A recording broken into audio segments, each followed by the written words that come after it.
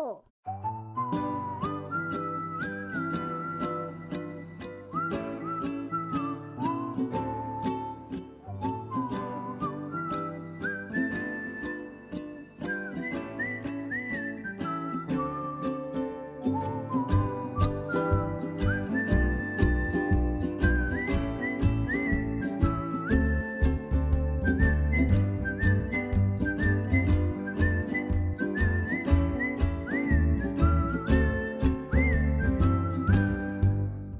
Hello, my friends, and welcome to No Normal.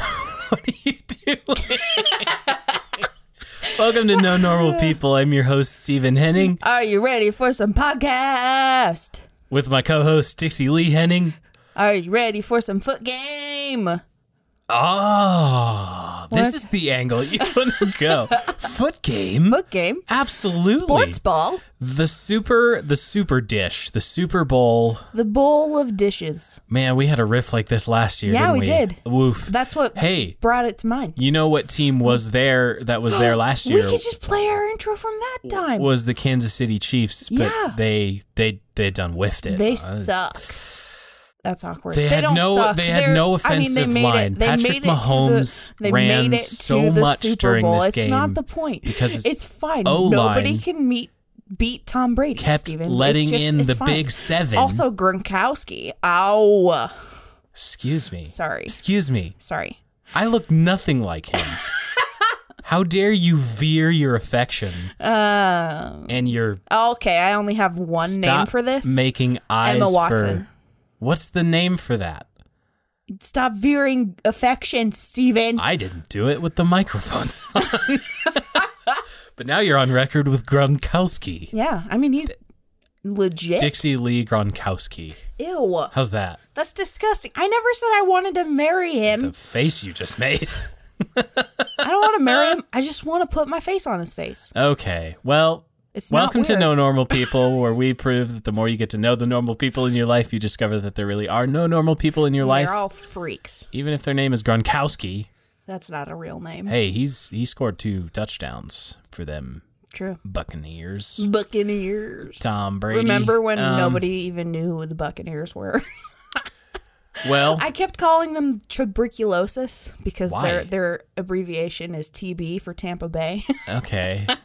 So the entire game, I was like, Okay. tuberculosis scored another point. I had a clever idea for a duet in high school. So, like, I was singing a duet with a friend, Mitch.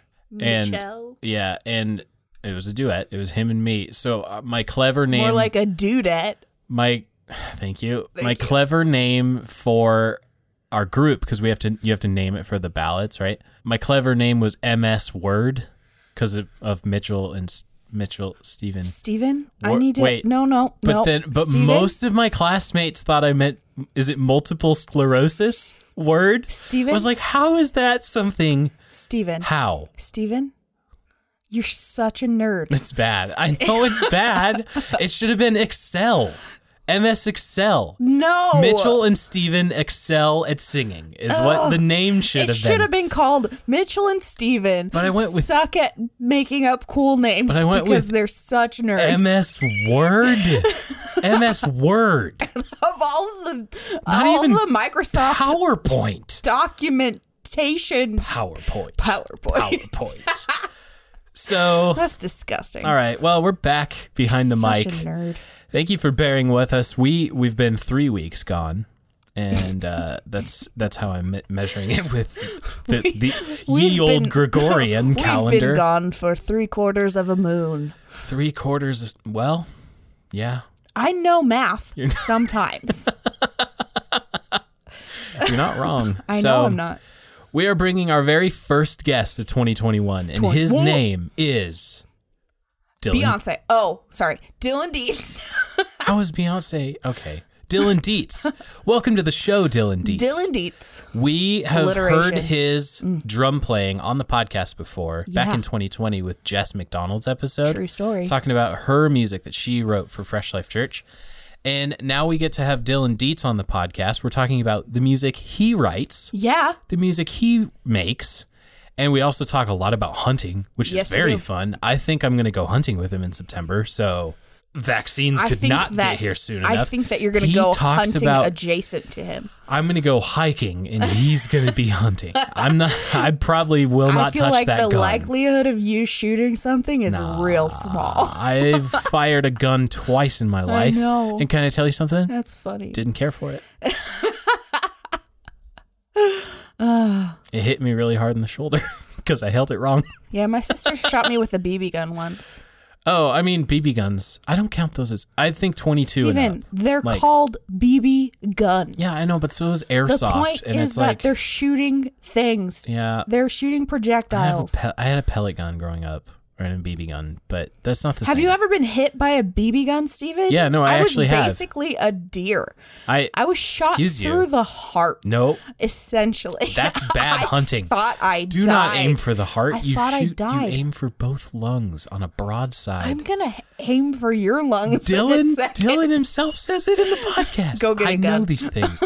You know what I also know now is how to prepare Brussels sprouts and oh yeah. Just a perfect ribeye. He makes me so hungry. You toast them and then you put them directly in the garbage can. I'm just kidding. I love Brussels. I love Brussels sprouts. You know this. Excuse you. Okay. Well, Dylan Dietz, everybody. We did it.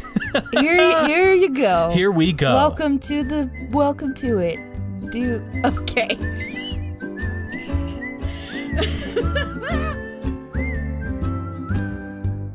And I think we're ready to get into it. Dylan, are you ready? I'm so ready. We're going to start with some rapid fire questions, shall we? Let's go. Let's do it. From the gut. No need to overthink it. All right, here we go. Homebody or free spirit? A little of both. Okay. My happy place is, well, it's kind of one and the same, I guess. I love being at home, but if I'm not at home, I'm alone 8 miles deep in a mountain somewhere with no cell service. There you go. Spender or saver? Spender. Do you call it soda or pop? Oh, I think I end up calling it both because I grew up on the Canadian border. Mm-hmm. Oh, yeah. Yep. And so I think I lean towards soda more. Books or movies? Movies. Introvert or extrovert? I call myself a professional extrovert. Professional? Oh, okay. I think in all the personality tests, I'm like slightly like 2% more introverted than extroverted.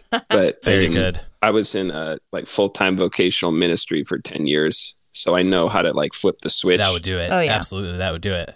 All right. And be extroverted and talk to everyone and then go home and die. And cry a lot. And die and cry. There you go. Change or consistency? Change. Video games or board games? Video games. Animation or live action movies? Animation. Are you task-oriented or people-oriented? Both. Instagram or Twitter? Instagram. Oceans or lakes? Oh, shit. I love oceans, but I spend more time on lakes.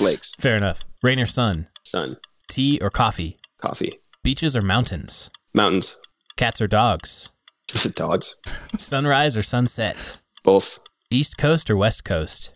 West. Handshakes or hugs? Hugs. And phone calls or texts? Phone calls.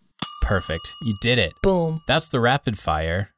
The most stressful part is over. Now, that's debatable. Now we're going to go to some more open-ended questions. These ones we can elaborate a bit more. They're not either or. We're just kind of breaking the ice a little bit. And Dixie's going to Okay, sounds good. Dixie's going to take you through those. Okay, so let's start with, what is your favorite failure? Favorite failure? That's a great question. This is going to sound like wrong, but just let me preface it by saying it's not wrong. My wife and I wanted to wait 5 years before we had kids. We failed at that. It was the best failure of my life. Nice. That's a good answer. Absolutely. All right. Do you have foods that you will never eat? I'm a big foodie. I love cooking. Mm-hmm. I consider myself an amateur home cook. I want to open a food truck someday. The only food I refuse to eat because it's the worst decision anyone's ever made is pumpkin seeds. Oh yeah. Okay. I agree. They're kind of gross. I honestly, like, whenever you post a video on Instagram of you cooking steak, I like rewatch it over and over and over again. Nice. Like 90% of your views. What is the worst fashion trend you've ever participated in? I don't know. I think I have a twin brother. who is like the extroverted life of the party version of myself. The most stylish, just confident human being I've ever met. And he always says, fashion isn't about what you wear, it's like how you wear it. Right. Basically, if you're confident in it, then no one can say otherwise. So I don't think I've ever participated in a bad fashion trend. I think I've always worn what makes me feel most confident. That is very good. And those styles change. But the short answer to the question is I was like into emo in like 2005. Who wasn't? And yes, this is a classic. I will say I grew up in a tiny little town in North Idaho. And me and my twin brother were the first people to wear tight jeans in our high school. No. And everyone made fun of us, and then it became a huge trend. So nice trend but setters. the emo thing, yep, sure, maybe, yeah, there it is. We all went there. Well, except Steven. Yeah. Everyone but Steven went there. He missed out. Yeah, man, on some real sad like boy a little times. too young to have hit that phase. Right. Anyway, what is your biggest pet peeve?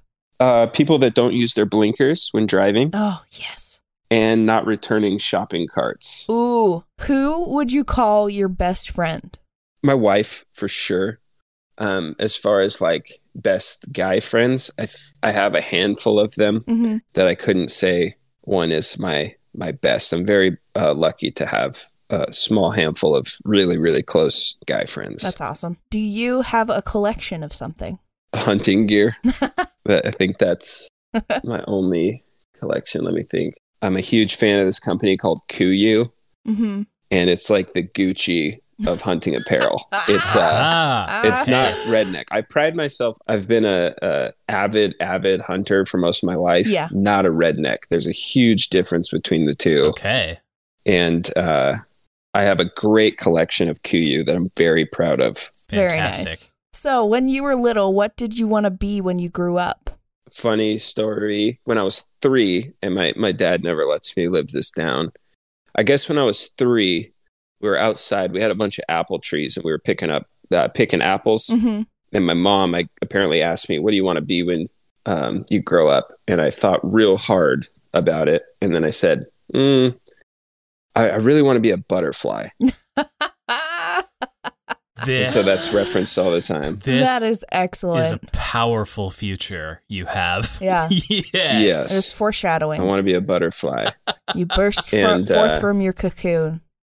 Yes, but the real answer is a musician. I've always wanted to make money playing music, singing, writing, recording, all that. Excellent. I mean, is it very different?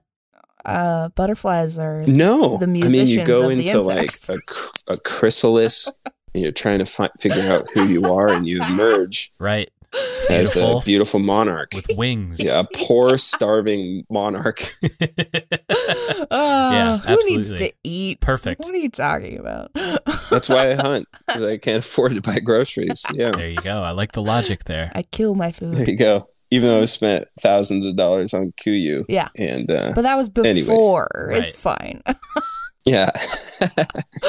All right. What's a smell that takes you back to a good memory in your childhood? I think campfires. That's like probably a common answer, but no, that's a good answer. Anytime you smell a campfire, it's like you're back to camping with grandpa and dad and totally right. Campfires for sure. Definitely. Beautiful. I think I know the answer to this one, but what is your favorite sport or physical activity? Favorite sport in the truest sense of the word is Brazilian Jiu-Jitsu. All right. Dope. I grew up playing all kinds of sports, golf. I was a decent golfer, mind you, and basketball, football, all that. Brazilian Jiu-Jitsu, like any combat sport, I think is the purest form of sport that exists. I love watching the NFL. I'm a huge college basketball fan. Nice. And then, hunting. If people might get upset if I call it a sport, but I mean, it's much more than that. But it's kind of like jujitsu, except I'll take it. It's mental jujitsu for sure. Do you actively practice jujitsu? Like, do you have a belt and all that? Yes, I've been grappling for Since 2010, so 11 years. Wow. But I've been out with a neck injury for the last 2 years, so I haven't been actively training. I did no-gi jiu-jitsu, which is without the like uniform. Sure, right. For a long time, I was training MMA for a while, and then I was sparring and got kicked in the liver and kidney area, and peed blood for the first time. Very and then cool. I said, what am I doing? This is crazy. I'm not going to be a pro fighter. I'm paying someone for this. I'm paying someone to beat me up. I'm paying to be bludgeoned. Yeah, exactly. Right. So I just stuck to jiu-jitsu, and I absolutely love it. I'm a blue belt in gi jiu-jitsu, the world's worst blue belt, I like to say. That's funny. Do you watch like MMA or UFC for grappling? Totally, yeah. Yeah, I like to keep up on it. Have you heard of Matt Betzold? He has one leg. Oh, yeah. That's my cousin. No way. For real. He's a legend. Yeah, I've seen all of his really fights. Cool. He's really cool. That is so. He's your cousin. Yep. He lost his leg to gangrene in like forever ago. So. No way. Yeah. Yeah, he's a beast. Yeah, he's crazy. All right. So, what is your favorite dine-in restaurant? Vidges in downtown Vancouver, BC. It's in like East Indian restaurant. Okay. I went there with my wife and family one time and had the best meal of my entire life. Very cool. Curried lamb popsicles. Very cool. Oh man, now I'm literally salivating. That was one of the best meals of my entire life. We're gonna stop recording. We get to this. If you're ever in downtown Vancouver, BC, Vidges is otherworldly. Perfect. And with the Canadian exchange rate, I think we each had like 3 drinks, all kinds of appetizers, and I think with a healthy tip, it cost me like $70 for me and my wife's meal. Jeez. Nice. Well done. That is Vidges. Way to go, Shout out Canada. to Vidges. That's the way to do it. Yeah. What is your favorite fast food? It's a tie between In-N-Out and Chick-fil-A. I know In-N-Out gets a lot of, it's overrated, whatever. No, I don't think it's overrated. I think it is what it is. Fresh, easy, they do delightful. One thing. And everyone rips on their fries. Yeah. I'm a huge fan of their fries, personally. Yeah. What is your favorite candy? I don't eat candy.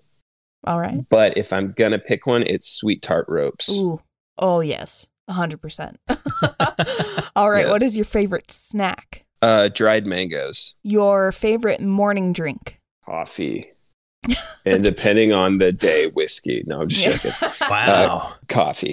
What is your favorite TV show? The Office and Parks and Recreation. Yes. Every 6 months, I binge all of Parks and Recreation. When that's done, binge all of The Office. Every 6 months? Like this is on a schedule for you? Yes. Wow. Because it makes me happy. Wow. It's like mental health exercise for me. That's great. Yeah. Do you have The Office on like DVD? I did, and I sold them all. Of course. Because it was on Netflix, and that didn't age well. Awkward. Oops. Oh, whoops. But I think you can get it on iTunes, like the whole entirety of The Office for like $30. Oh, perfect. Oh, wow. There you go. Right now. This is going to go on iTunes later. Hot tip. Yeah, hot tip. All right. What is a secret talent that you have? It would have been Brazilian Jiu-Jitsu if I didn't talk about it earlier. It's not so secret anymore. Secret talent. I could play piano and drums at the same time. What? That's pretty cool. I don't know how witch magic. hidden that is, but there you go. All right. What was your first job? My first job was working at a tree farm in Sandpoint, Idaho, making Christmas trees with a big machete. Okay. You got to like shear it. You're putting the angle all into the new growth. Yeah, exactly. Gotcha. You want to make it look like a perfect upside down ice cream cone. And sometimes people would, there'd be bald-faced hornets' nests in the trees. No. And every once in a while, you'd hack into a tree and just hear like Death. This machine like buzzing. One guy got stung in the neck 200 some odd times and had to go to the hospital. Yeah, I bet he did. That was wild. One time my buddy... That'd be the day I quit. Oh, man, it was hilarious. Imagine being... Not hilarious that he almost died, but I think it's in every boy, this fascination with messing with bees' nests. So imagine being 14 and you have a machete. Yeah. And it's already the ability to mess with bees with your friends. Yeah. Yeah. It was a great job. I was making like $8 an hour. Great I think job. It was. Dude, Yeah. $8 an Great hour? Job. Oh, holy man, crap. we were rich. That's big money. My first job, I made $6.25 an hour, and that was at Wendy's. Wendy's. Oh, Freaking man, Wendy's. awesome. Anyway, what if you could have a superpower, what would it be? Oof. I mean, flying. I mean, who doesn't want to fly? I don't want the burden. I don't want the burden of like reading people's thoughts. Yeah. I don't want to be invisible. That's creepy. Yeah, I don't know. Super strength would be cool. I mean, I always think in terms of like, how can I monetize this in today's age? Right. So if you had super strength, you could make a traveling show. Oh, yeah. And like lift cars and things. There you go. But also if you could fly. Actually, no, this is what I want my superpower to be. I honestly think about this all the time. I want the ability to think of any magic trick and be able to do it. Well, okay. Like sleight of hand magic, like Penn and Teller magic. Any kind of magic. Like, okay. If I could think of like, I'm going to throw this deck of cards and it's going to stick inside the window and it's going to have a picture of your face on it or something. Like, think about any kind of magic trick and then just make it happen. Just do it. How much money you could make. That's great. Being a street performer or something. That's absolutely. You know? It's very David Blaine. That's not necessarily a superpower, but sure. I mean, it's pretty super. Love it. All right, last one. What is your proudest accomplishment? Oh, I think for me personally, it's releasing my first music project last year. Yes. I've wanted to do that forever. I've been a closet songwriter for a long time, and I finally I made something I'm really, really proud of. That's awesome. That's great. I love it. All right. Well, the rapid fire, the icebreakers are over. So now we get into the real stuff, as if any of that wasn't real. But let's. Yeah, you were lying. Let's start from the beginning, Dylan. And I want to hear about where you grew up and what your family was like growing up. Yeah, so my parents were high school sweethearts. Aww. And they got married when they were 17. They were still in high school. Wow. And they've been together for 38 years, 37 years. Let them go. That's so cool. I had a great childhood, like always provided for, loving parents. I have a twin brother and an older sister. And grew up in a tiny little town called Bonners Ferry. There's like 2,500 people in it. Far north in Idaho as you can go before the border. Beautiful little place. It was a really great place to grow up. So right at the tip of the panhandle. Tip of the old iceberg, yeah. Look at that. Yeah, a great childhood.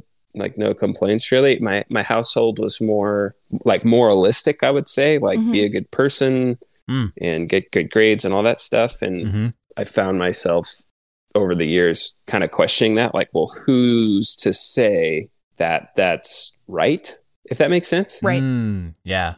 Sure. So that led to a lot of rebellion and, classic teenager stuff and all that. But really happy childhood. So I know sometimes it becomes a big thing for twins when they were like, I'm actually the older one. Which one of you are the quote unquote older one? I am the older one by 14 minutes. Look at that. Okay. And the more handsome. Wow. Wow. Yeah. I'm I actually don't think that's true. Oh, I've seen pictures and I literally can't tell you apart. It's the hair. It's the hair that you can tell. It's the hair, but now I'm growing mine out now too. So dang it. Give it time. Okay. But once you get to know us, it's very easy. But true story. I was in Bible college. I'm skipping ahead, but I said I'm the more handsome of the two. I actually don't think that's true. I think it's because my brother's more confident that it's just like, oh, that's attractive. Oh, I was dating this girl in Bible college, and my brother lived in Los Angeles at the time, and we were in Murrieta, California. So he was coming over to visit the Bible college. And I was standing with my girlfriend at the time and her friends, and my brother's walking up the campus, and this girl I'm dating goes, huh. I said, what? And she said, I swear this is true. she said, he's way more attractive than you. Oh, no. Ouch. How dare her? And then her friends just start going, yeah, because look at his body, look at his chin line, look at his, like agreeing with her. And I'm just standing right there. Oh my gosh. It's fine. I dumped her. She lost, but yeah, she lost. She lost. Suck it, Rachel. Missed out. Her name. She could have had one of you. It was actually Rachel. No, I was like, oh my gosh, I know things. That was close. That was a close one. All right. So we were just recently asked this when our friends interviewed us for our own podcast. What would you think, or how would you begin to describe your role in your family? I guess we could technically call you the middle child if you're older of the twins by 14 minutes. But did you feel like you were was it like peacekeeping, or were you the comedian or the super curious one? A little bit of the comedian, maybe. Okay. I don't know. I feel like me and my twin brother both were rebellious types a little bit. Like exploring, just questioning, like, why do we have to be good? Why do I have to get good grades? What's the end game point to that? Yeah. Oh, yeah. Okay. So maybe that. Curious, maybe experimentative types. Yeah. Yeah. I don't know if that's a good answer to that question. No one's ever asked me that. That's a good... it's an interesting question. Definitely not the peacekeeper. Maybe nowadays. If anything, instigator. But not at the time. The instigator. Yeah. Let's go with instigator. Fair That's enough. Good. Okay. So did you grow up all the way through high school in this little town in Idaho? Yep. My whole life until graduating. Yep. Wow. All right. So what happened after graduation? Did you go to college? I mean, you mentioned Bible college already, so let's tell that part of the story. Yeah, I graduated and then just had zero clue what I wanted to do with my life. Classic. And I knew I didn't want to go and get into a bunch of debt and go to college. I hated school. I hated studying. It just wasn't for me. I wasn't that type of person. So I took a year off. And then it was in that time after high school that I became a Christian and started following Jesus, and then knew nothing about the Bible or anything. All I knew is something was changing in me, Right. That's when I found out about this Bible college and decided to go, and just, if I decided if I'm going to believe this, I better attempt to understand why I believe it. Get into it. Sure. Yeah. So that's where Bible college came in. So what school was that? Where did you attend? Calvary Chapel Bible College. There you go. Okay, so you're in... Rest in peace. They closed down last year. I'm so sad about it. Oof. But this was in California, so... Right? And then I did a semester in Spain. They had a campus over in Spain. Oh, fantastic. And on the little island of Mallorca. Okay. And that was... Sounds awesome. Terrible. All right, so let's first take it. I'm curious to know what your experience of culture shock was, moving from the very tippy top of Idaho down to California. Yeah, it was the culture shock of the location wasn't a big deal. Right. It was the culture shock of being in this really hyper Christian bubble. This college it's amazing. We studied every single verse of the Bible over 2 years, and music classes, and that's where I learned Brazilian Jiu-Jitsu from a really close friend over there. Oh, nice. That's where I met my wife eventually. I'm really thankful. It was on a 70-some acre hot springs resort. Okay. So you walk to class, there's natural hot springs pools, there's a bass fishing lake. I caught one of the biggest bass of my life out of that pond. Yeah, met some of my closest friends. Wow. I would say not knowing anything about the Bible or the Christian, world, sure, to go into that was it set you up for really unrealistic expectations afterwards. Right? So it made you, for people like me, it has a tendency to produce very self-righteous, judgmental. Not that they teach that by any means, but it's hard not to you become very, very overzealous, I guess. Right. At least that was my experience. That's a good word it took for me it, yeah. several years to rid myself of all that self-righteousness. Right. Huh. If that makes sense. So, makes total sense. What did... Yeah, it was like, I remember sitting down and someone came and sat with me during lunch. And I was like, hey, how's it going? I'm Dylan. And they like rolled their eyes at me and then started praying for their food for like 5 minutes and then talked to me. Oh, wow. Like that kind of stuff. Oh, wow. Wow. And I don't want to paint this huge negative picture because it was a very life-changing, gave me a huge foundation to actually know why I believe what I believe. But I had to purge myself of that for years after. Yeah. What was that process like? And like, how did you go about that? Just kind of like afterwards? Yeah, like shaving off those rough corners of like all that self-righteousness that you described. It was incredibly painful. Right. Because I burned a lot of bridges. I thought, calling up people and say, hey, you're going to hell, so make a decision. I thought that was effective. God. Like just things I'm really embarrassed of and really ashamed of. Yeah. Sure. My twin brother, like we were not friends for a couple of years, and because I was a jerk. Yeah. Yeah. So it was incredibly painful. And I've probably swung way too far the other way these days, to be honest with you. But at least I'm honest now. So. Yeah. Sure. All right. So now I want to talk about what your experience of culture shock was between California to Spain. What was your experience of Europe and what was your experience of Spanish culture as opposed to American culture? I loved every second of it. I was still very self-righteous, and that was probably the most painful experience I had because it was like there was like 18 of us. Yeah. So everyone was really close, and there was 4 of us guys, and then the rest were girls. And crap. I was like the dorm leader of my little dorm. We lived in a flat overlooking a nudist beach. Okay. Makes sense. Which, don't get excited, it was all like old women and sure, whatever, but yikes. Spain is amazing. Everyone's so kind and welcoming. The like siesta thing where everyone takes 2 hours off during the day and nothing's open. Right. Everyone's just out eating food together outside their apartments, and they'd invite random strangers over. The food was amazing. It was an overall culture of ease. Mm-hmm. So to come from California, where if you hold the door open for someone, they looked at you like you were a monster. Wow. To over there, like you'd the grocery store line, you'd stand in line for like an hour. Right. Because no one's in a hurry. Everyone's chill. Everyone's super fit. No one overeats over there. Their portions are small. It's cheap. Like you could fly anywhere for like $40. We flew into Barcelona and stayed for a couple nights in a hostel for like 50 euros. Oh my gosh. So just the whole culture was so chill.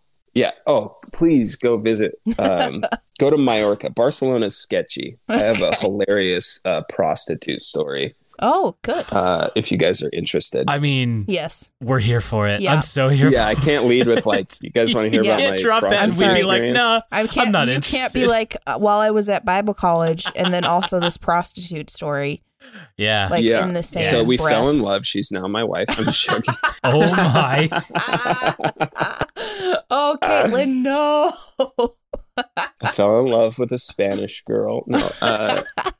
It's like, I'm pretty sure she's not Spanish. No, she's Canadian. Very Canadian. Yeah. No, but so we go to Barcelona for the student trip. I got to see, I'm not a huge soccer fan, but I did get to see Lionel Messi play at Camp Nou in Barcelona, 90,000 people. Wow. It was this awesome trip. And so fast forward a month later when I was going to go back to the States when the semester was over, I had a 17-hour layover in Barcelona. Wow. From Mallorca. Right. And so I'm in the airport, no one's there. And I'm like, you know what? I bet you I can find that hostel that we stayed in. And, I didn't have a smartphone. No, zero way of knowing it. I can't believe I did this. But I hopped on a bus to the city center and was just wandering the streets trying to find this hostel. Eventually found it, Skyped my parents from the hostel, said, hey, I'm safe. I'm over here. My mom was furious. Of course. Rightfully so. And this I'm like was a white prostitute. Yeah, this is pre-prostitute. And oh my gosh. So it's like 2 a.m. at the time. And I'm like, I'm going to go get some gelato. Yeah. And so I go, and this hostel is like a 1.5 miles of alleyway until you get onto the main street. Right. And so I'm walking, and throughout this mile, like I would say every 100, 200 yards, there's a group of 4 or 5 prostitutes. They kind of travel in packs. And so I'm approaching them, and I'm starting to get worried because they're approaching me. They're not subtle. They grab your clothes. They mention all of the services they offer. And I'm just like head down, hustling through this. And now I'm getting really scared. Right. Because they're very aggressive prostitutes. And so I like pack after pack of prostitutes. I'm just here for gelato, man. Leave me alone.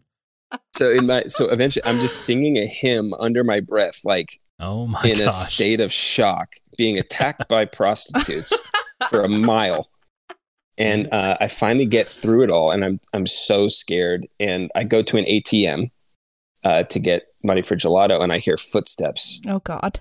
Surrounding me. I'm like, oh, I'm going to get mugged. I'm going to die in Barcelona. My mom's going to be pissed. And I turn around, and it's all prostitutes. Yep. And I fight my way through them. I finally get out onto the main street, and there's throughout the all on the main street, there's people with like menus, like advertising for their pubs, their bars. Right. Mm-hmm. And I finally get through there, and this girl is like, oh my gosh, are you okay? I saw everything that happened. Like, are you all right? And I thought she was advertising for a bar, right? I'm like, oh yeah, it's so nice to talk to someone who speaks English, like blah blah blah blah blah. And we're small talking. And then she goes, well, I'm Amanda, and do you want blah, blah, blah, blah, blah, blah, blah. My services. And I'm like, not another one. And I look up, and she has herpes all over her mouth.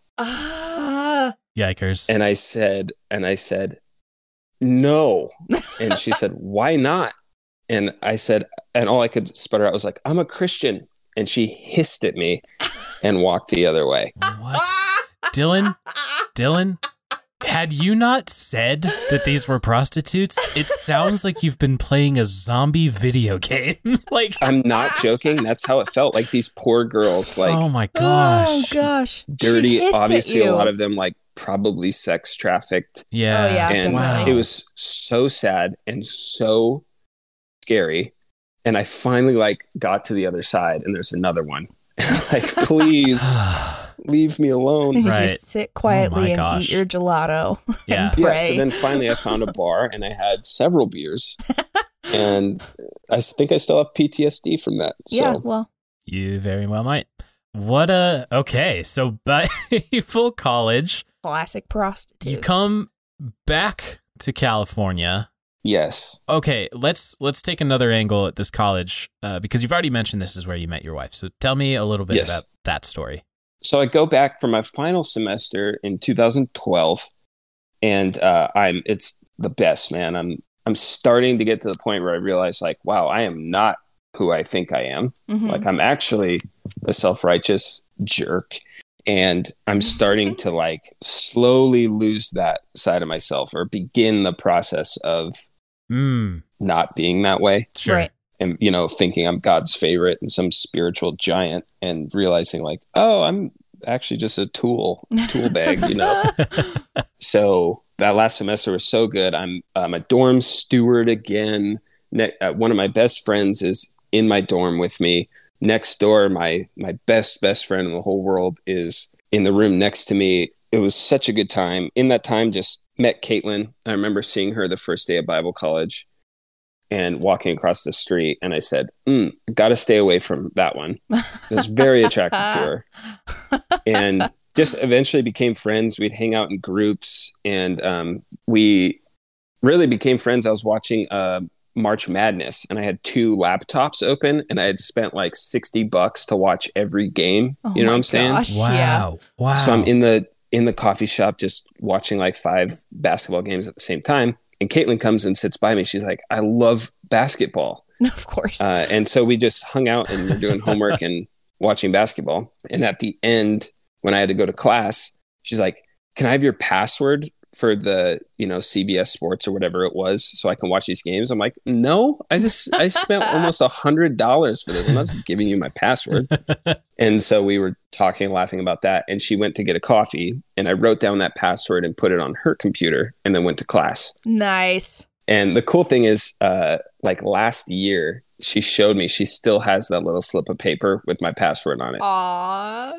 You've changed your password since then, right?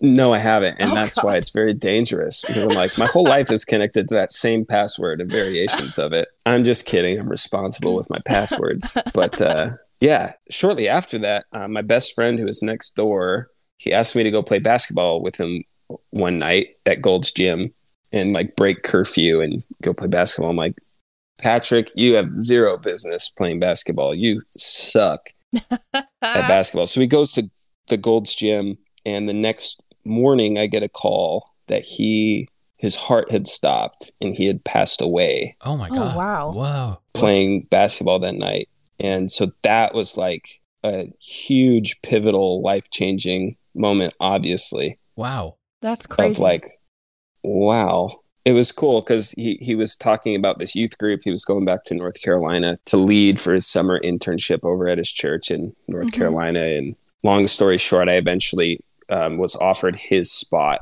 to go. So I got to go over there and live there for a while and lead that youth group and see all the people he was talking about. And I'm still in contact with a lot of those kids. And that was 9 years ago now. Wow, that's crazy. Yeah. So, and then, Caitlin and I just started to become really close friends. And the last day of Bible college, I told her like, hey, look, obviously I like you. Like, what are we going to do about this? And she didn't say anything back, which was a great start. Absolutely, it was. Crushing it. Because it was like, she's going back to Vancouver, BC, where she's from. And I'm going to North Carolina, like opposite ends of the North America, pretty basically. Far apart, yeah. Yep. Pretty far apart. And so we're like, well, let's just be friends. And I did, So we just got really close, Skyping every night and praying together, which we rarely do nowadays. But back then we were all about it. And I went to visit her and absolutely fell in love with her and locked her down. So locked her down. Fantastic. Locked her down. When did you guys get married? We got married in 2013. So like we'd been dating for like a year and a half officially. Perfect. Very cool. For marriage. And it was great. And then you decide you want to wait 5 years to have a kid, but you fail at that. Lasted 2 years. 2 years.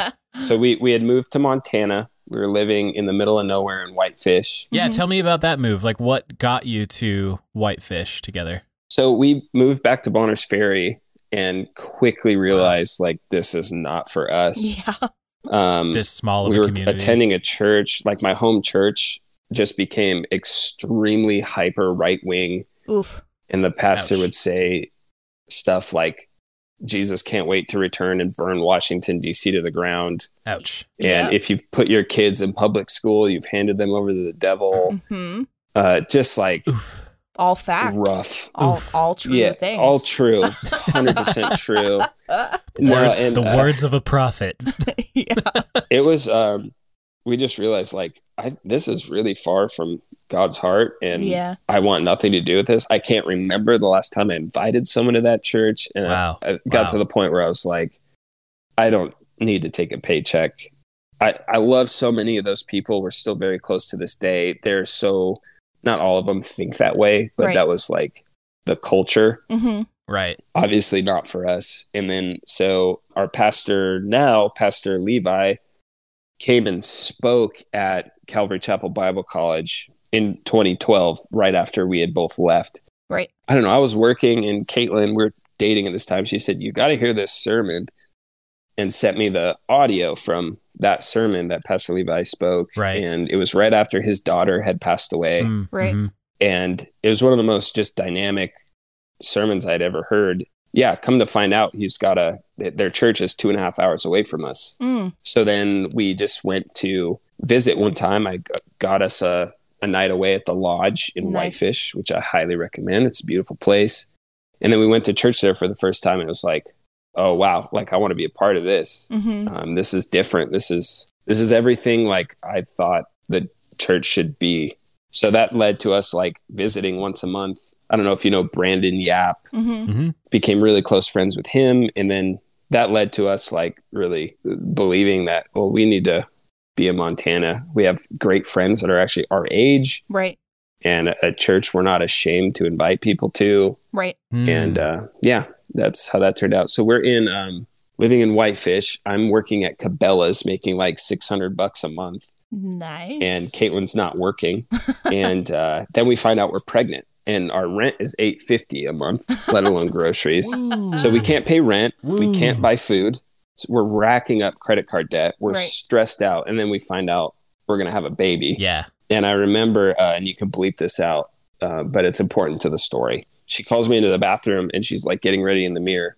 And she shows me a positive pregnancy test. And I said, oh, like that was the first thing that came out. Like I wasn't this sexy, like, oh, we're going to have a baby. Right. Like we were terrified. Just weeping with joy. Oh, right. God. Terrified. Oh, God. And then what it became now? a matter of like, God, did you really call us here? Like, did we, everyone has that at some point in their lives. And like, I can't pay. We got rent due today. It was a Sunday. We have rent due today.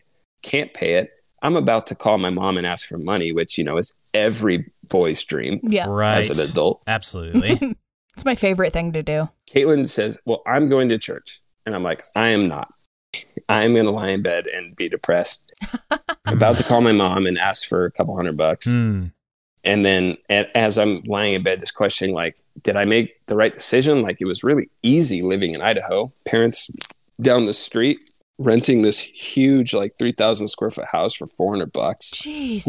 And it was cheap. It was so cheap to live there. And a good friend hooked us up with this huge house for cheap. And the hunting was awesome. One of my best friends was living there and it was great.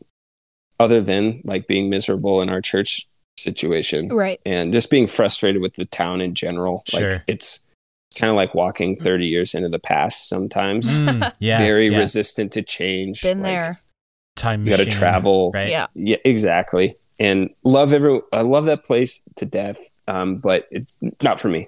Yeah. Anymore.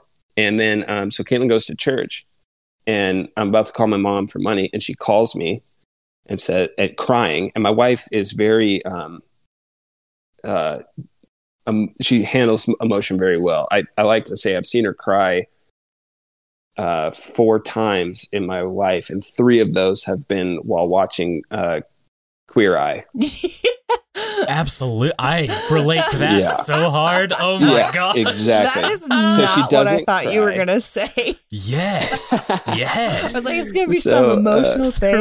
3 of those like, were watching Queer Eye. She only cried when she held our babies. Exactly. Like I thought it was gonna be something. No, cute she didn't. Like that. When Roman was born, I was a sobbing mess. And they plop Roman on her, and I'm like, oh, he's beautiful. Oh my gosh! And she goes, "Hi, buddy."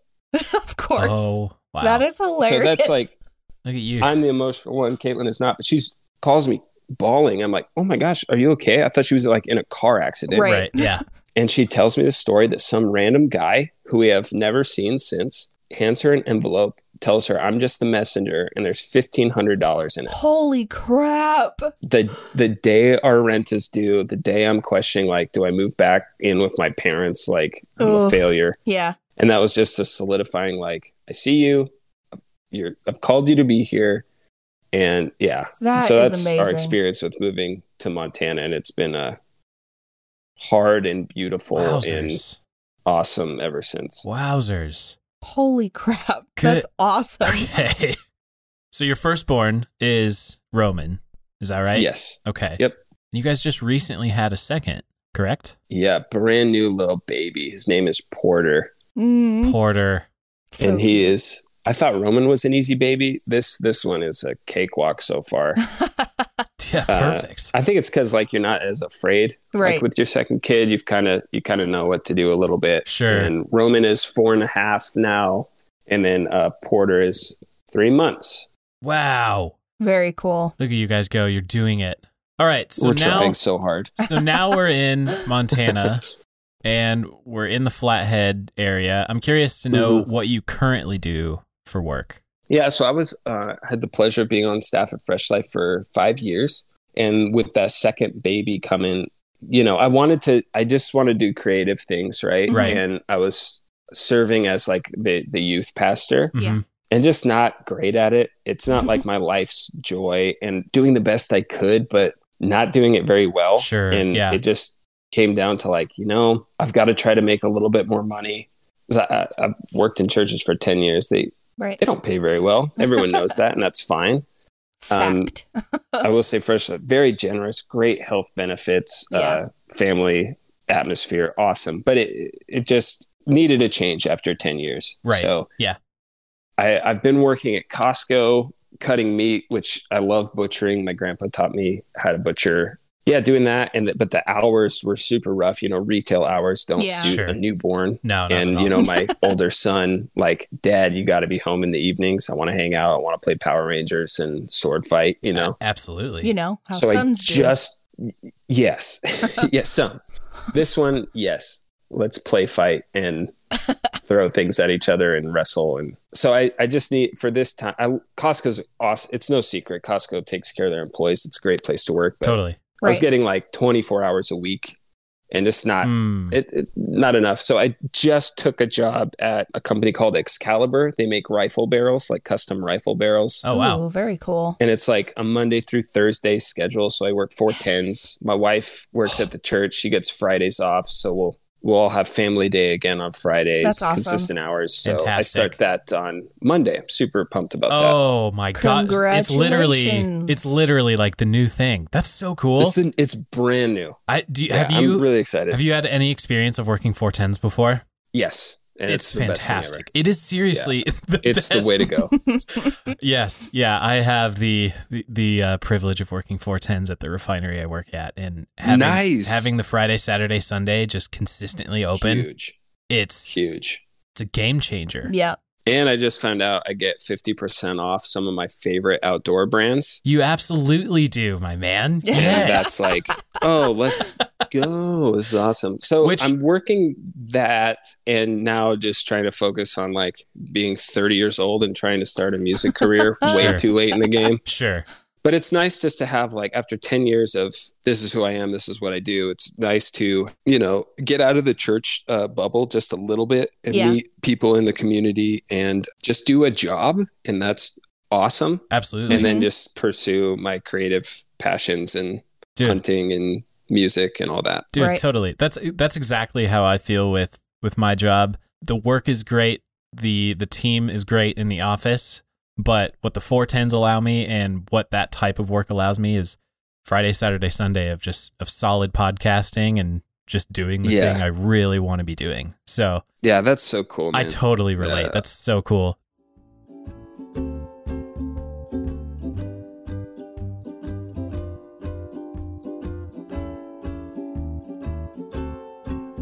If you like what you're hearing, the best way to tell us about it would be on Apple Podcasts, where you can leave us a 5-star rating and a review, which helps others find the show.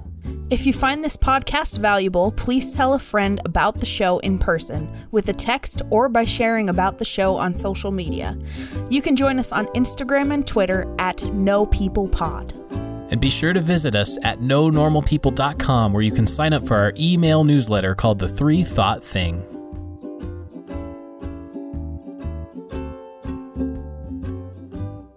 Well, now we're at my favorite part of the podcast, which is always just talking about what you are passionate about. We've mentioned music quite a bit and hunting quite a bit. So I these are 2 pretty big bullet points that we're about to dig into. Would you add anything to the list before we get started? Cooking.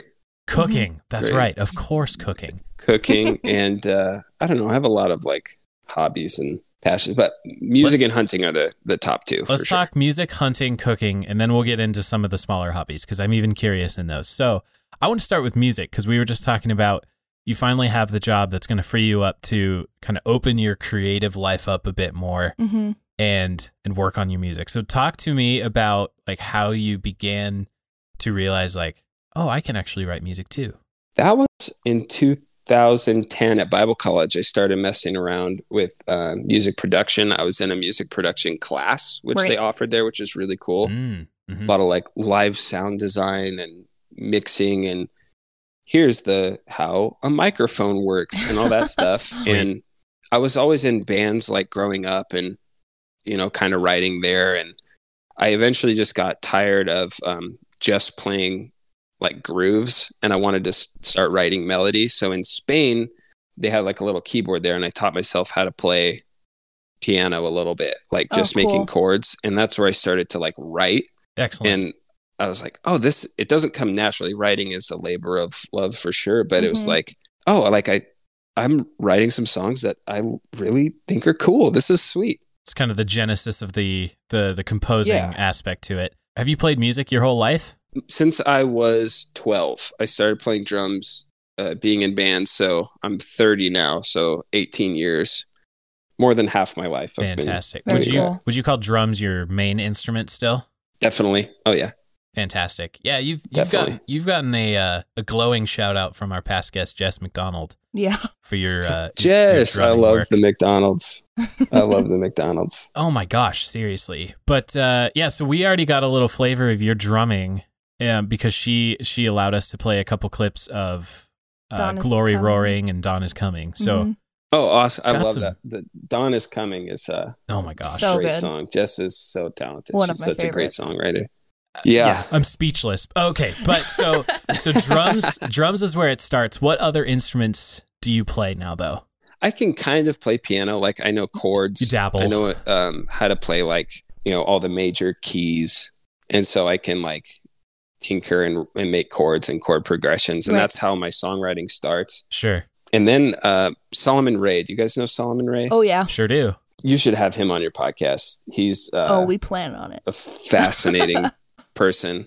So when I released my first project, which is under Dylan Dietz, it's called Euphoria Forever. Like 3 years ago, I don't know what happened, but I just like got massively depressed and severe panic attacks 3-4 times a week, and wasn't sure what was going on. And looking back, I was always a pretty anxious, depressed kid growing up, but that was about the time when no one talked about mental health. Oh yeah. It was either like, hey, buck up, figure it out. Yeah. You're fine. Rub some dirt in it. You're not crazy. Yeah. Yeah.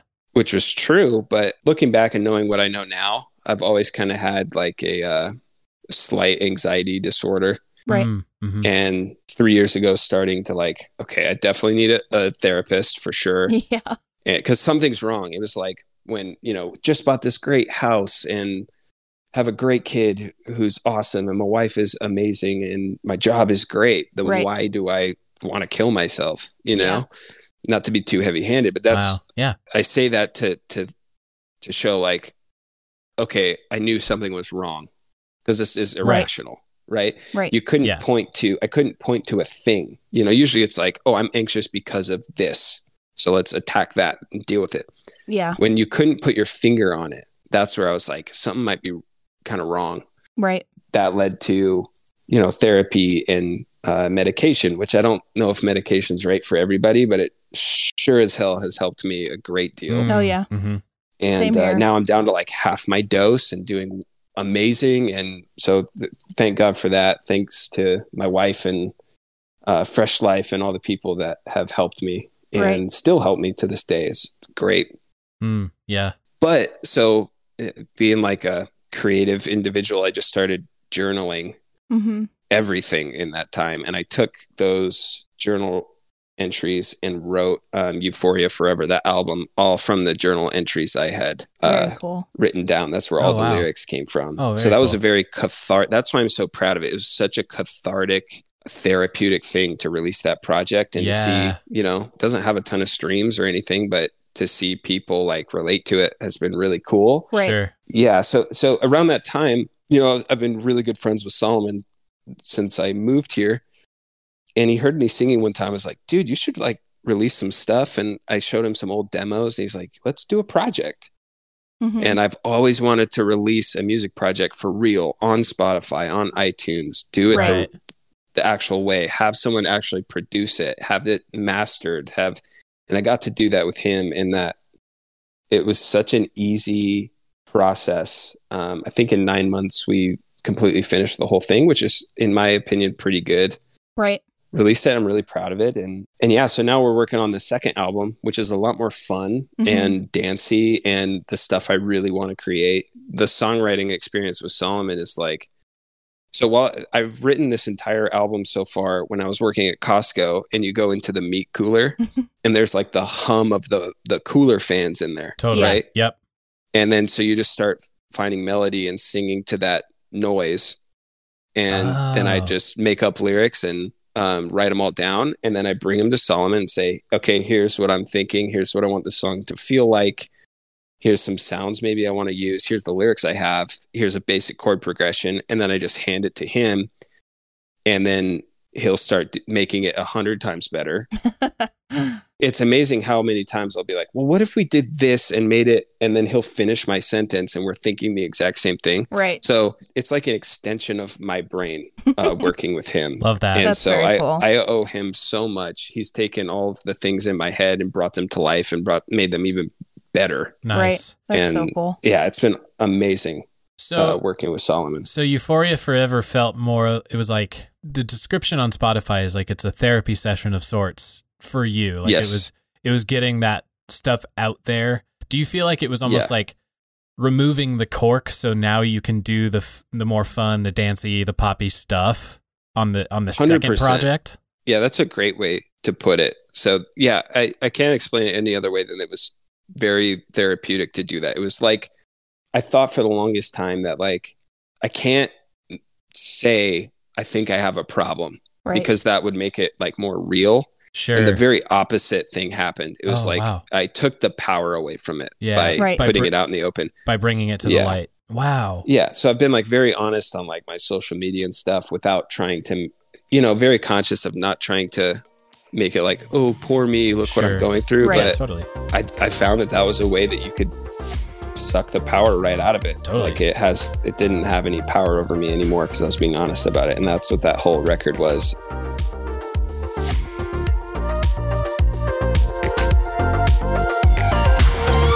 Is it enemy really something I cannot see?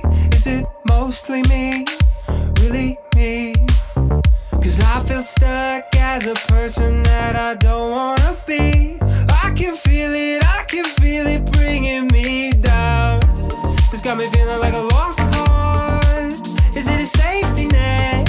Lord knows I gotta do something different. It's got me feeling like a lost cause. It's got me wondering. Oh, it's got me wondering. Do I really wanna change? Do I just love being broken? Feels like trying to capture the Grand Canyon, but you're never satisfied with the photograph that's taken. So why take it all?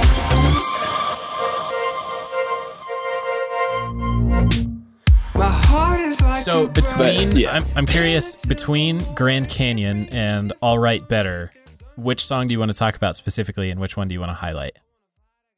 Grand Canyon is my most popular song by like 4,000 streams. It definitely is, yes.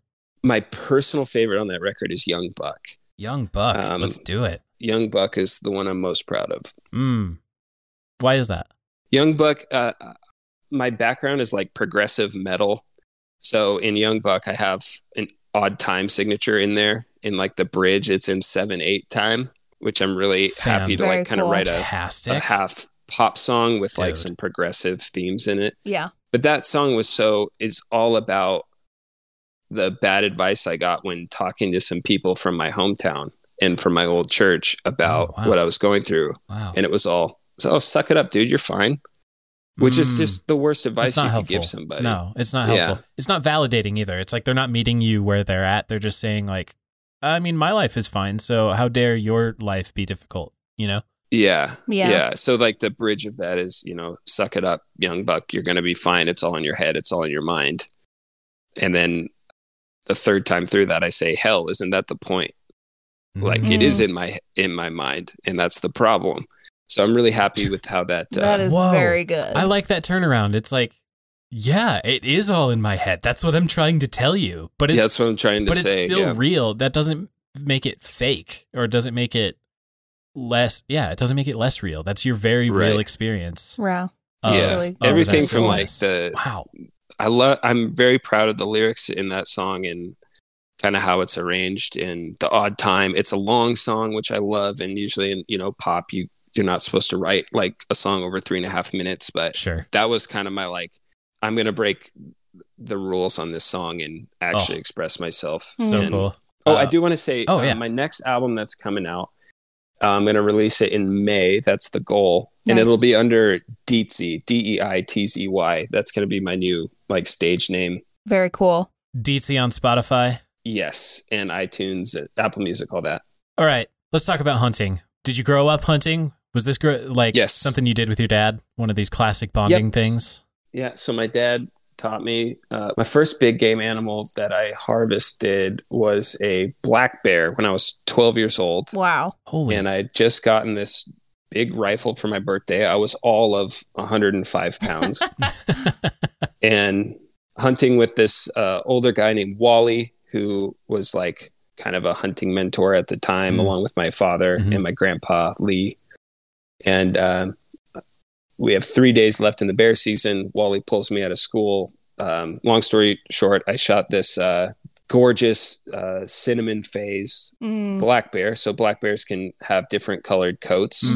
And so this gorgeous cinnamon colored giant black bear at 40 yards when I was 12. So that was like my first like, I think I love this.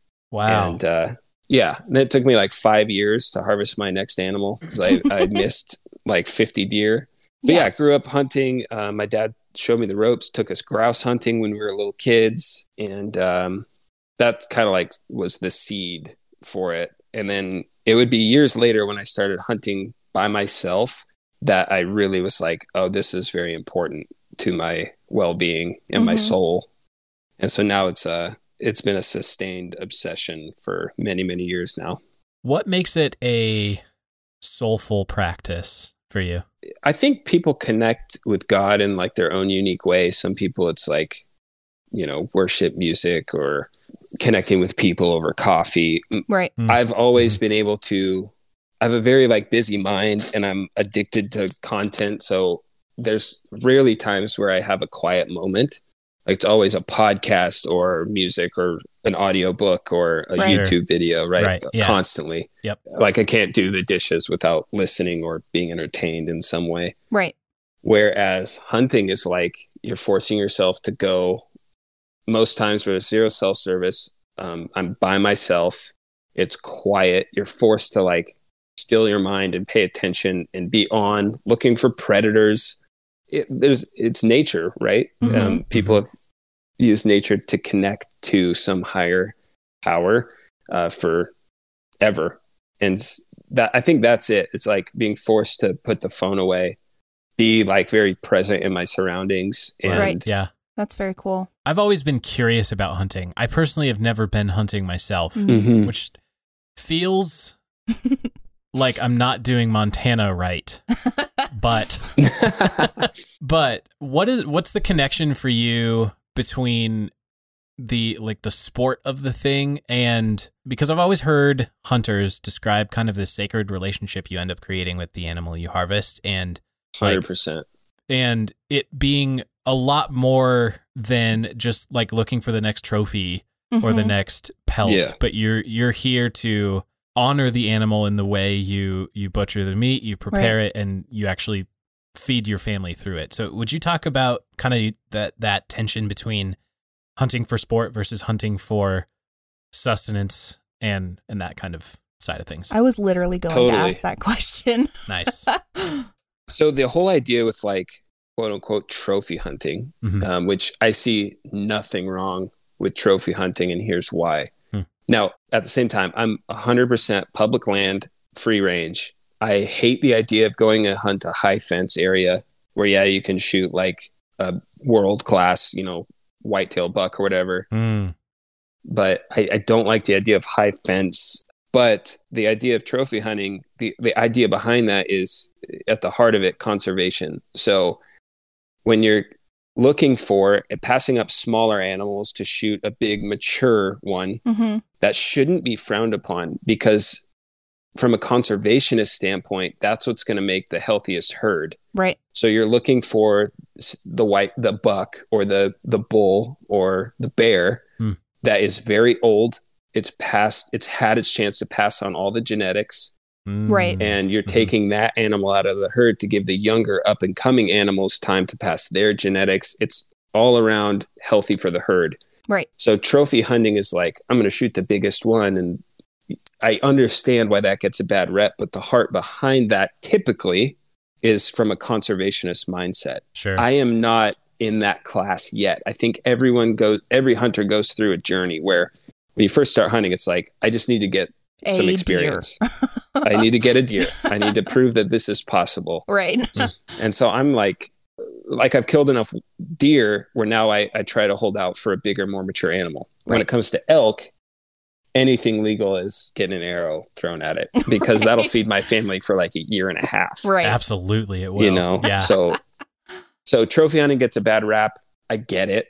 Especially you talk about the sacred relationship with an animal. The argument is always, well, you can't tell me you love the animal because you're trying to kill it. Sure. Right. And this is something you will only understand if you hunt. I would argue I love deer and elk more than any anti-hunter ever will because I understand them. Right. Sure.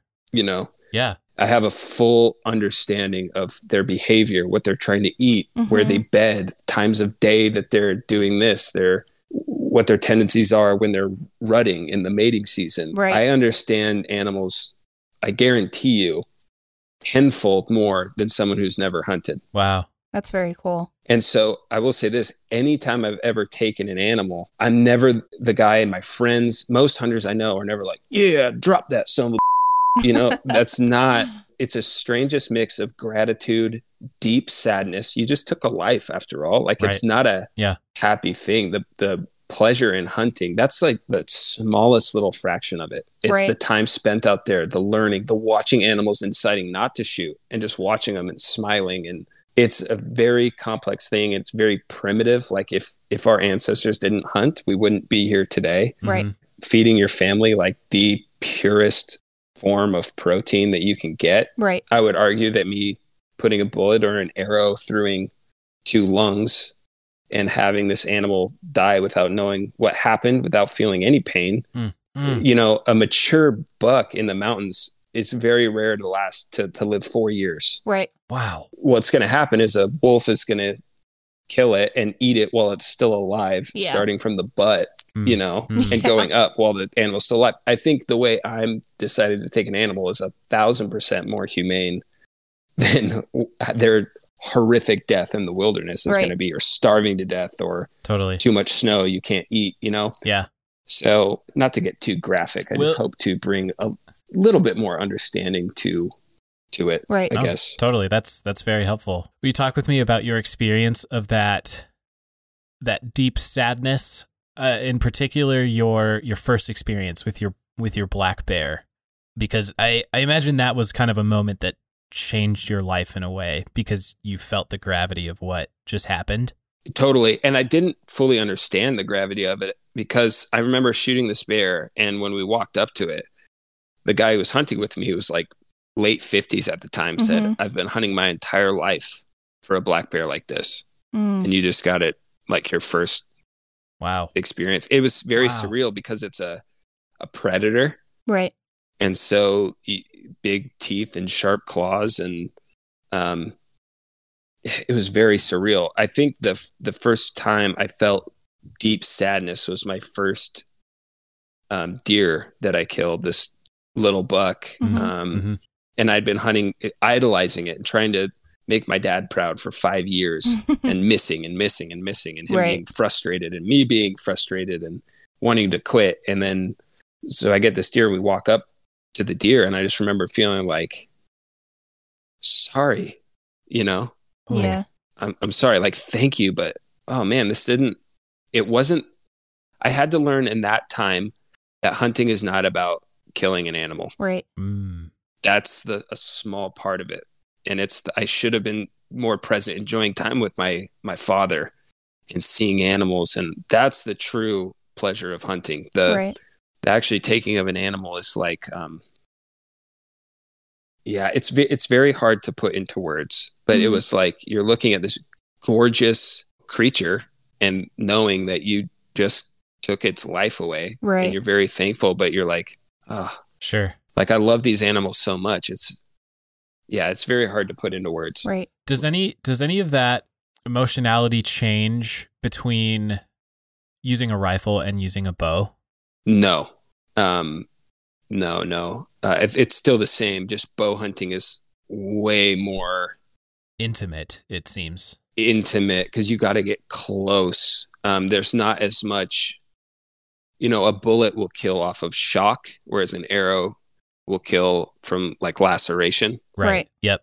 So it's when you walk up to an animal that you killed with your bow, and the only animal I've killed with my bow so far is a turkey. So I've gotten very close, and that's a conversation for another time. Yeah. But it's still sad, but there's less like trauma, if that makes sense. So it's less gore, for lack of a better word.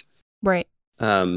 It's all, anything you take, whether it's a groundhog with a 22 or, a big buck with a high powered rifle, it's still like, it's very this sacred, sad, happy mix of, the only way you'll experience it is if you hunt for yourself. Right. Okay. Like, the only satisfaction that you feel doing it will be months down the road when you are eating an elk steak with your family. Like, immediately building a fire, taking care of this animal, yeah, and cooking a tenderloin on a stick over an open flame.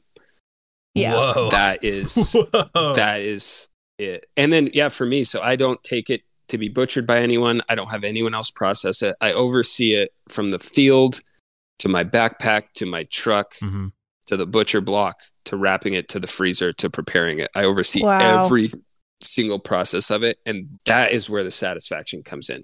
Of knowing, like, cool. I am feeding my family with this deer for like 4 or 5 months. Yeah. It's more protein than a cattle, not shoved full of antibiotics or treated terribly in mass, farming. Right. That's where, like, you feel, and every time you eat that meat, you remember the experience that you had. Every smell, every sound of a twig breaking, how it all happened, the shot you made, the time with your friends, and it's very, very, very gratifying. That is very cool. So where would you point I'm just going to describe me, but where would you point a 26-year-old dude living in Montana who is hunting curious but knows absolutely nothing? Like, where do I start my education, and what kind of process needs to start if I am curious in attempting hunting for myself? You can absolutely start with YouTube. And you're a podcast guy. There's some amazing hunting podcasts I can throw your way. Oh, interesting. Yeah, what are a couple? One of my favorites right now is one by Remy Warren, who's like kind of a celebrity hunter, but all free range, very knowledgeable, very fun to listen to, amazing tips. What is his? Closing the Distance with Remy Warren. That's cool. Is awesome. Okay. But as far as like beginner stuff, find a friend or, a friend of your dad's or someone who is a very consistent, solid hunter, and tell him, hey, can you show me some stuff? That's the greatest way to learn. Sure. Even if it's just like, will you let me hike around with you while you hunt? And if they're a true outdoorsman, like, getting other people into hunting is like the greatest joy. I get way more joy in helping a friend fill their tag than I do filling my own. Wow. Oh, wow. Which is totally what this gentleman did for you when he said, I've been looking for a black bear like this for so many years, but he let you have it. He had a rifle too. He let you take it. Yeah. He absolutely could have said, for it too. Slow your roll, bucko.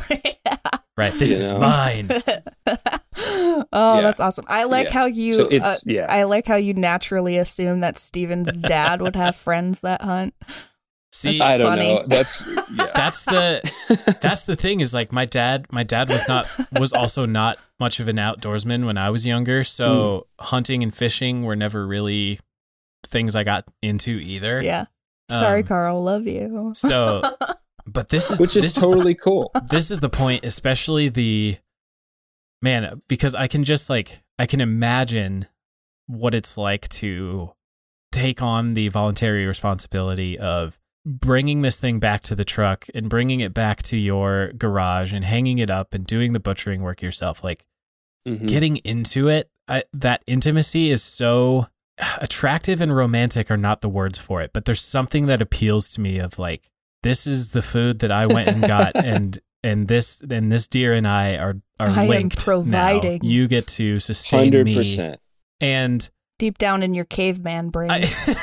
I mean, there's a fantastic Nick Miller line on New Girl where he's holding like a mallard, like a carved mallard duck, and he looks at it and he's like, I think I understand hunting. He's like, I respect you, and so I want to kill you. And then he looks up, he's like, I think I understand hunting. That's amazing. And that's totally it. I mean, if you're ever in Kalispell, man, come to Kalispell in September. Because we all need to hang out anyways. And I will take you elk hunting, and you can hike up with me, and I will get a 800-pound animal with swords growing out of its head, screaming. Have you ever heard an elk bugle? I sure have. It's wild. Bro, wait till you hear it 20 yards away, and it reverberates inside of your chest. Yeah. And you're intentionally pissing this thing off to come in to fight you. Wow. Oof. Wowzers. You talk about adrenaline much? It'll change your life forever. Wow.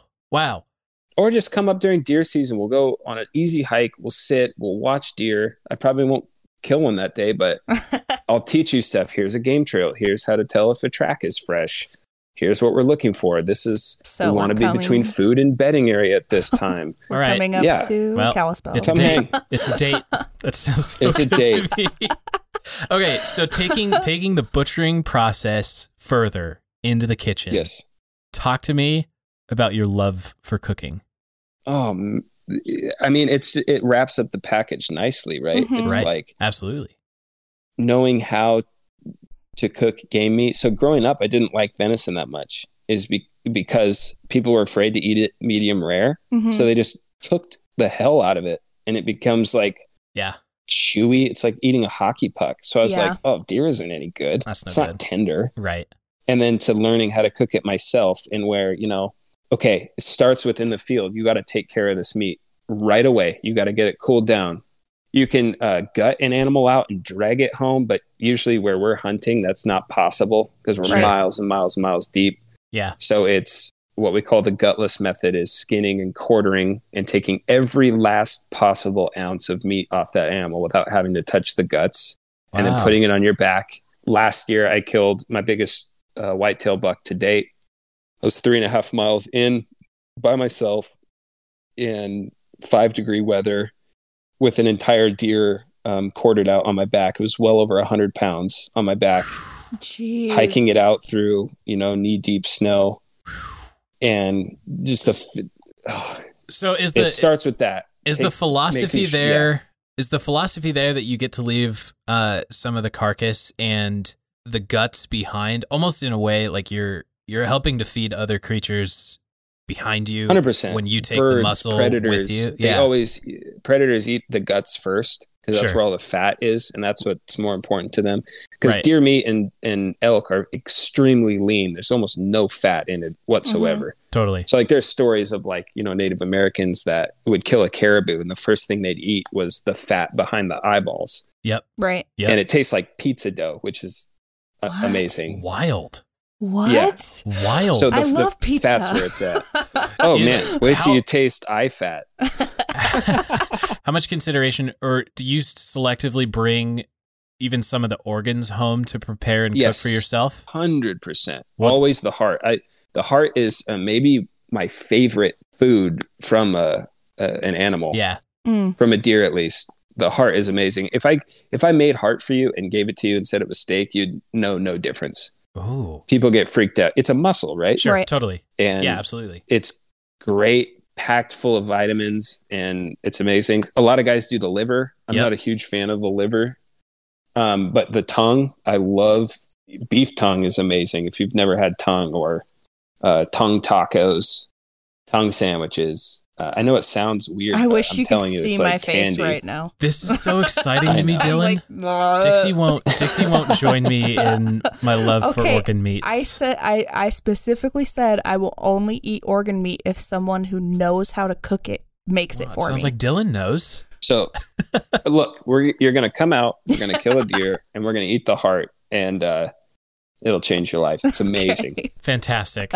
I love it. Oh. So good. Yeah, so we take everything possible that we can take. Right. And then so when you leave like the carcass behind, guts behind, the birds and the predators, they get a snack too. Right. But mainly it just makes it possible to get all the meat back without having to drag an animal for 3 miles. So that's impossible. Yeah. Okay. But you could try. It starts with that, like taking proper care. No hair on any of it. No, everything's clean, cooled down. That's where it starts. Right. You're getting it hung and aged properly, down to butchering. And I pride myself on knowing every single muscle group on the animal, what it's called, how to take it off the bone perfectly. You're not wasting anything. That's so cool. And then, then cooking that. And I've gotten half decent over the years of learning how to cook wild game and preparing it in such a way that people who are grossed out by eating wild game or never have love it. Like my black bear I killed last spring, we took the whole back ham and smoked it for 4 hours and then made tacos out of it. And I served it to people who had never had wild game, let alone bear. And everyone thinks bears don't taste good. Right. It's the most beef-like animal on the mountain. And I remember serving them this bear meat, and they said, "Where'd you get this beef? It's amazing." I said, "Oh, it's black bear." And they're like, "No way." That's powerful. That's probably the most unique meat that I've had. I had a friend who got a black bear, and I had bear meat meatballs. There you go. Oh, nice. They were real good. Pretty good. Mm-hmm. So where did you start your home cooking education? Where did you start learning these tips and tricks? My mama, when I was a little kid. Mama. And then I was obsessed with the Food Network. I mean, who isn't? And yeah, exactly. And so that would get me like experimenting in the kitchen, and my parents would like humor me and let me cook dinner. I remember the first thing I ever learned to make was fried potatoes. And the heat was on too high, so I'd burn the outside, the insides wouldn't be cooked. I covered them in hot sauce. I called them stud spuds. That was like my first recipe, and That's my dad funny. would like choke it down and be like, good. So good. So they'd humor me, they'd let me help. But really, like I would say like the last 10 years is like, okay, I want to understand like the science behind cooking and Sure.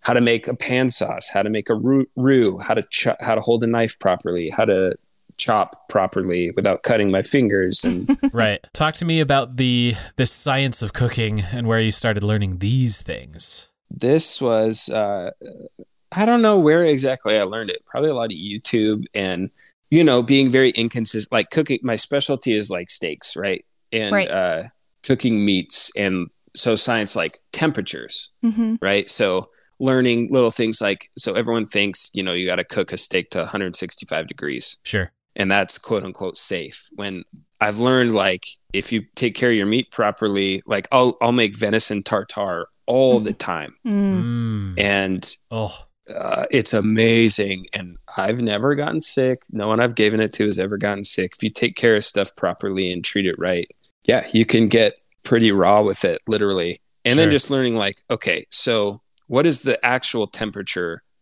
internally of the perfect edge to edge medium rare? Right. Okay, well, that's 135, right? 135 degrees. So I do a ton of sous vide cooking, which is like a water bath. Fantastic. Yes, it's like a warm water bath where you slowly cook it through. Exactly. And you can set the temperature of the water to exactly whatever you want. And you could cook it for weeks if you wanted to, and it's never going to overcook. Right. It's just going to continue to break down. So I learned, okay, so if I cook something at 129 degrees for, say I'm doing a really tough piece of meat, like a neck roast from a deer, which a lot of people just leave in the woods, and it's a travesty to me because it's amazing. They just think, oh, it's so tough. Like, yeah, I could grind it, but that's such a waste. So I could cook a neck for 24 hours at 129 degrees, take it out, pat it dry, and put a great sear on it, and it'll be like fork tender.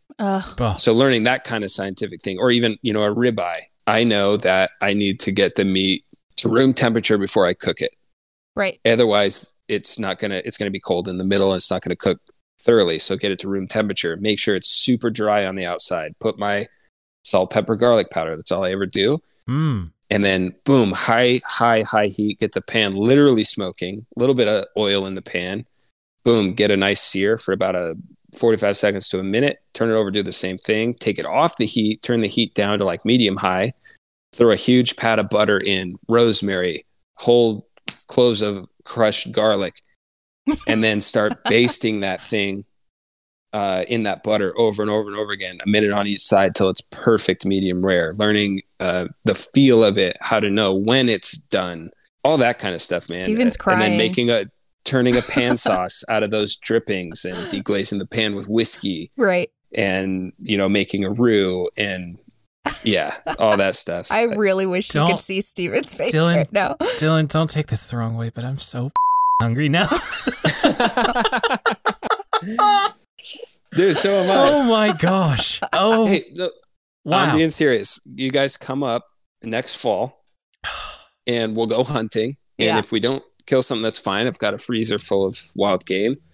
And I'll cook for you guys. I love to cook for people. So, you're continually selling this trip that we're gonna. It's an easy sell, man. It's an easy sell. It absolutely is. We already love Kalispell and whitefish, so it's like, okay, I guess if you want to cook me meat. So this is where these are where your skills started. This is where like preparing the meat that you were taking home from the mountain. Yeah, it's a way to honor the animal. The most insulting thing you can do is kill an animal, grind most of it because you don't know how to butcher it yourself and get the most of steaks and roasts. You're just saving like the back straps and then grinding it all into hamburger, which if you want to do that, fine.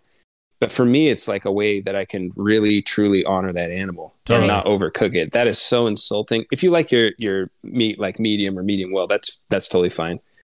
But to not know what you're doing and just blast it and char it and then end up not like it blows my mind when people are like, do you want any deer meat? I've had this deer in the freezer for 3 years. I'm like, how? Oh my gosh. How? So like you better learn to cook it correctly if you're going to kill it. Right. In my opinion. Sure. Man, I totally respect that. What do you think? Where's your education around like side dishes? Like what do you like to prepare as far as vegetables or starches, all these kind of things? Yeah.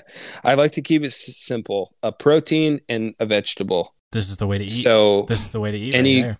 And you can sous vide vegetables. Those are great. I love, what's like my special, I cook a mean like charred asparagus. I, in my opinion, I make some of the best mashed potato you'll ever eat. Okay. I'm very good at that. I love making homemade gravies, homemade pan sauces, and elevating that dish to the next level. I love presenting it on the plate very good. I'd make this amazing appetizer that's roasted tomatoes, garlic, onion, a really chunky piece of baguette that's toasted perfectly, goat's cheese, then those tomatoes on top, a homemade balsamic reduction on that. That's dynamite. Yeah, I don't know. Brussels sprouts. I'd cook a really great Brussels sprout, green beans. Tell me about the Brussels sprouts, because I love them. I just have not figured out how to prepare them best yet. Okay, I cut them in half. I soak them in water for like 20 minutes, drain them, and then, again, really high heat in the pan. Get that really nice caramelization on there. Sure. Whatever spices, garlic, all that. And then the key is turning the heat down after you get them really nice and caramelized, and really, I'll cook them in a little bit of like chicken stock and then cover them and let them like steam and cook at the same time. So all that chicken stock or whatever stock I put in there is evaporated. Yeah. Right. Then again, bacon, onion, and homemade balsamic maple reduction. Yeah, I can see where I was going wrong with that. So we're moving. We're going to give that a try whitefish. Hey, you guys can hire me to be your personal chef. Is the house next door to yours available? Like seriously. What would you name as some hobbies outside of like music and hunting and cooking that you just do to, I don't want to say occupy time, but yeah, what do you do when you have some free time and you're not hunting or creating music? I write comedy. I'm working on a stand-up routine. That's kind of a fun hobby. I don't know if I'll ever do it. It was unexpected, but I'm into it. Wildly inappropriate. What are some comics that you would call your influences? Influences? I mean, Dave Chappelle is, in my opinion, like not just one of the greatest comedians of our time, but one of the most important voices of our time. Oh, I mean, yeah, totally. I'm with you there. Tom Segura is one of my favorite comedians. Oh, yeah. John Mulaney, of course. Like he's every millennial's favorite comedian. So good. Dang it, there's a bunch of like, I really like Theo Vaughn. I really like Andrew Schultz these days. Mm-hmm. He just came out with this Netflix special. It's very like political, but it's amazing. Well, I mean, there's a billion comedians. All of them. This would be the time to reveal on the podcast that I too have been putting together just a notebook page full of joke ideas, joke concepts. For real. This is the thing. I think one day I'm going to have to collect everyone that I know that's doing this, and we're just going to all have to challenge ourselves to go to an open mic together. We'll go to an open mic. It can't be in the Flathead Valley because, I'm still a Jesus follower and my material is... we got to go to some dicey place where all the... Yeah. In Spain with the prostitutes. Oh. Yeah, okay. Exactly. That would be perfect. Either that, we go to somewhere where none of us live. Drive on over to Coeur d'Alene or Spokane or something. Yeah, get out of the state. Yeah, totally. I'm here for it. It's one of my my goals in life is to. Dude, so I can make my friends laugh. Yeah, absolutely. But it's like I try to make a room full of strangers laugh. Totally. Right. So are you familiar with Pete Holmes? I love Pete Holmes. Oh my gosh, he just recently. I love Pete Holmes. I recently heard him say it on the podcast on his "You Made It Weird" podcast. He said the difference between a funny person and a comedian is that the comedian writes down the joke. Exactly. Totally. So like if you notice that you're making your friends laugh all the time, like you have it, you already have it. You know how to play to a room. You know when a joke falls flat and you're like, okay, I won't say anything like that anymore. Right? So you totally know. Rework it. Yeah. Exactly. Rework it. You got to work on the delivery, the timing and all that. But yeah, literally the only difference is a comedian writes it down and then actually picks up a mic. And you're halfway there, man. So we'll get there. I tell my wife, like, if I ever die, delete my entire folder of jokes. Oh no! And just don't let my family see those. That's pretty solid. That's good work right there. All right. Well, we are conscious of the fact that we're nearing the end of our time here. So for our closing questions, I'm curious to know what you're currently reading. Yeah, I'm reading one of my favorite actors, Simon Pegg. The redhead, he was in Star Trek, Hot Fuzz, which is my favorite movie of all time. There you go. Yeah. He has a memoir out called Nerd Do Well. Nice. And it's the most creative.